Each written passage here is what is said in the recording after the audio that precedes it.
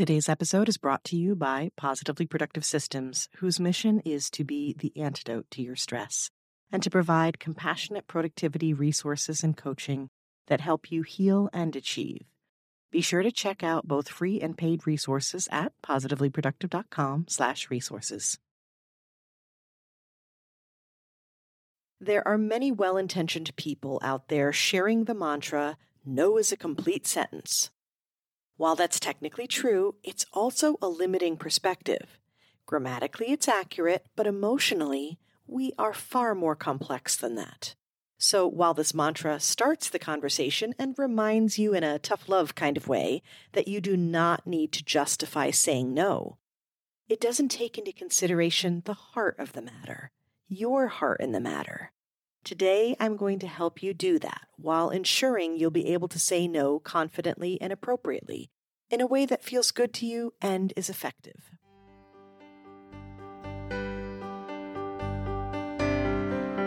You're listening to the Positively Living Podcast. I'm your host, Lisa Zawrotny, founder of Positively Productive Systems and a coach certified in time and stress management, helping clients make space for what matters most in their lives. Join me each episode and we'll talk about decluttering, stress management, habits, personalized productivity, gratitude, and so much more. I understand the overwhelm of life because I'm a wife, mom to kids and cats, and a former caregiver. I'm here to help you choose what's right for you so you can do less, live more, and breathe easier. Sound good? Let's get to it.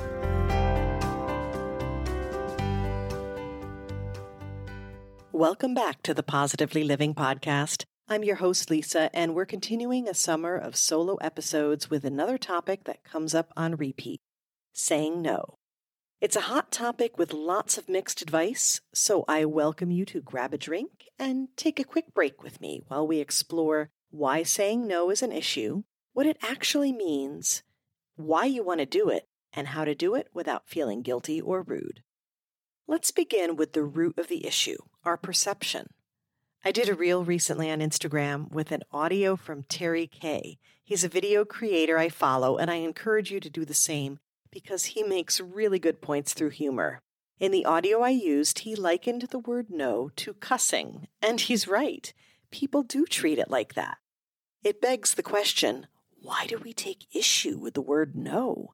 Why is it seen as negative? Saying no is treated like a denial or rejection instead of a choice. Saying no is taken personally because people expect to hear yes, especially from you if you've been a people pleaser in the past. Saying no is made to be a selfish act, when in reality, it's important for all parties involved. Saying no is an important part of protecting boundaries, but it's not just about saying no. It's about figuring out when and how to say it. There are many well-intentioned people out there sharing the mantra, "No is a complete sentence." While that's technically true, it's also a limiting perspective. Grammatically, it's accurate, but emotionally, we are far more complex than that. So while this mantra starts the conversation and reminds you in a tough love kind of way that you do not need to justify saying no, it doesn't take into consideration the heart of the matter, your heart in the matter. Today, I'm going to help you do that while ensuring you'll be able to say no confidently and appropriately in a way that feels good to you and is effective. The first thing you need to do is understand what yes and no mean in this context. Sounds weird maybe, but because it's obvious that yes is acceptance and no is rejection. However, we need to be careful with our perception, just as I described earlier. When a request is made, you are assessing if this task, project, opportunity is a fit, whether in your calendar or for your strengths or with your values. Saying no, therefore, doesn't always equate to not wanting to or being willing to, but rather the result of your current assessment. The most important thing to realize when you make a choice is that while the choice may be related to that specific request, you are actually saying both yes and no when you respond. That's because for every yes, there are things you are concurrently saying no to, and for every no, you are saying yes to others. Your power comes in figuring out which is which and making the best choice for you in the moment. You do this by giving yourself space to process that each time you're asked to do something or asking yourself what to do. The simplest way to practice this is to say these 6 words every time you're considering a request. Let me get back to you. I'll say it one more time. Let me get back to you. That's it. You can use this one response for any request, and I highly encourage you to practice it. Those words give you the space you need to assess and plan a reply. You get the chance to pause, reflect, check your bandwidth, and to really consider what a yes or no would actually mean for you. Then you can confidently answer. When you're ready to reply, I want you to do so in a way that feels good, provided it's genuine and doesn't mislead.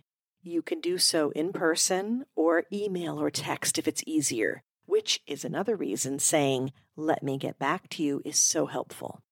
Whichever way you reply, ensure you are direct. If it's yes, be clear about what you're saying yes to. And if it's a no, same goes with a couple of caveats.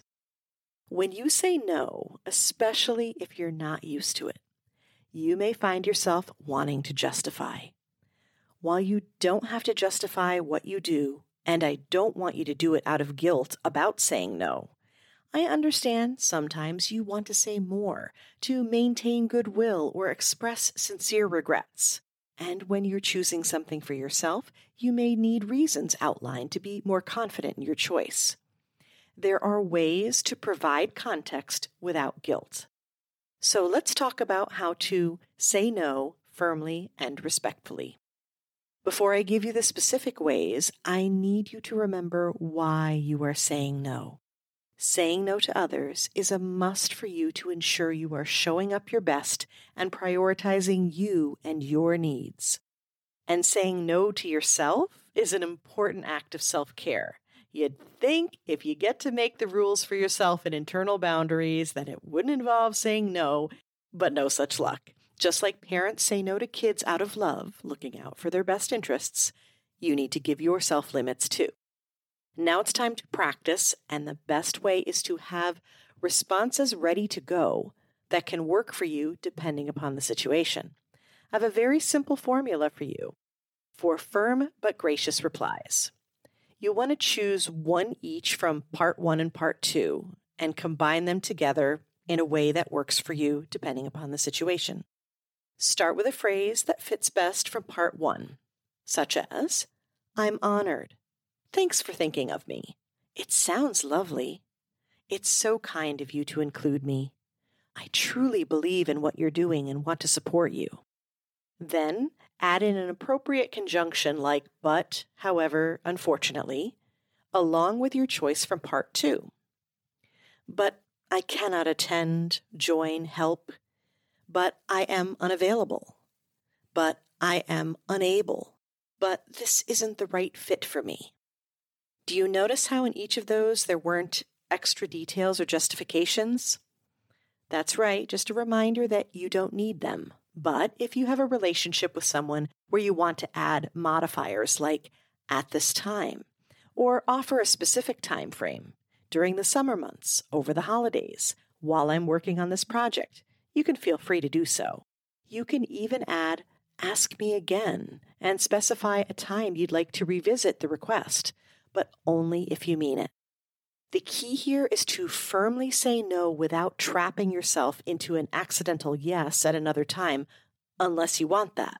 Because I know a lot of givers, I want to add one more important point. If you really would like to help, so technically you need to say no, but if circumstances were at all different, you would totally happily say yes, well, don't be afraid to negotiate.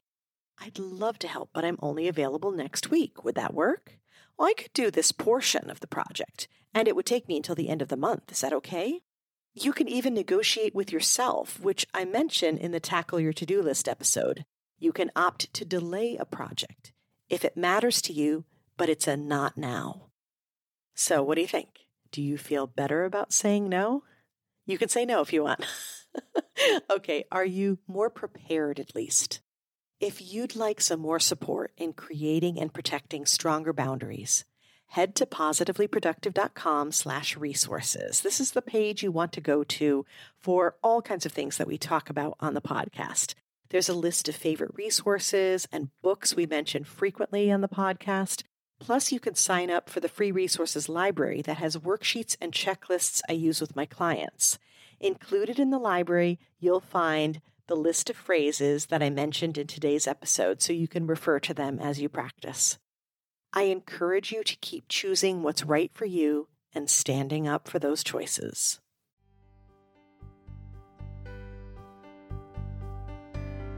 Thank you for joining me today. Your time is precious and limited, and I'm honored you chose to spend it with me.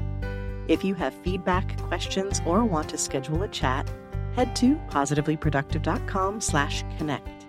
And if you are looking for any of the resources referenced on the podcast, from books to products to training and more, go to positivelyproductive.com/resources.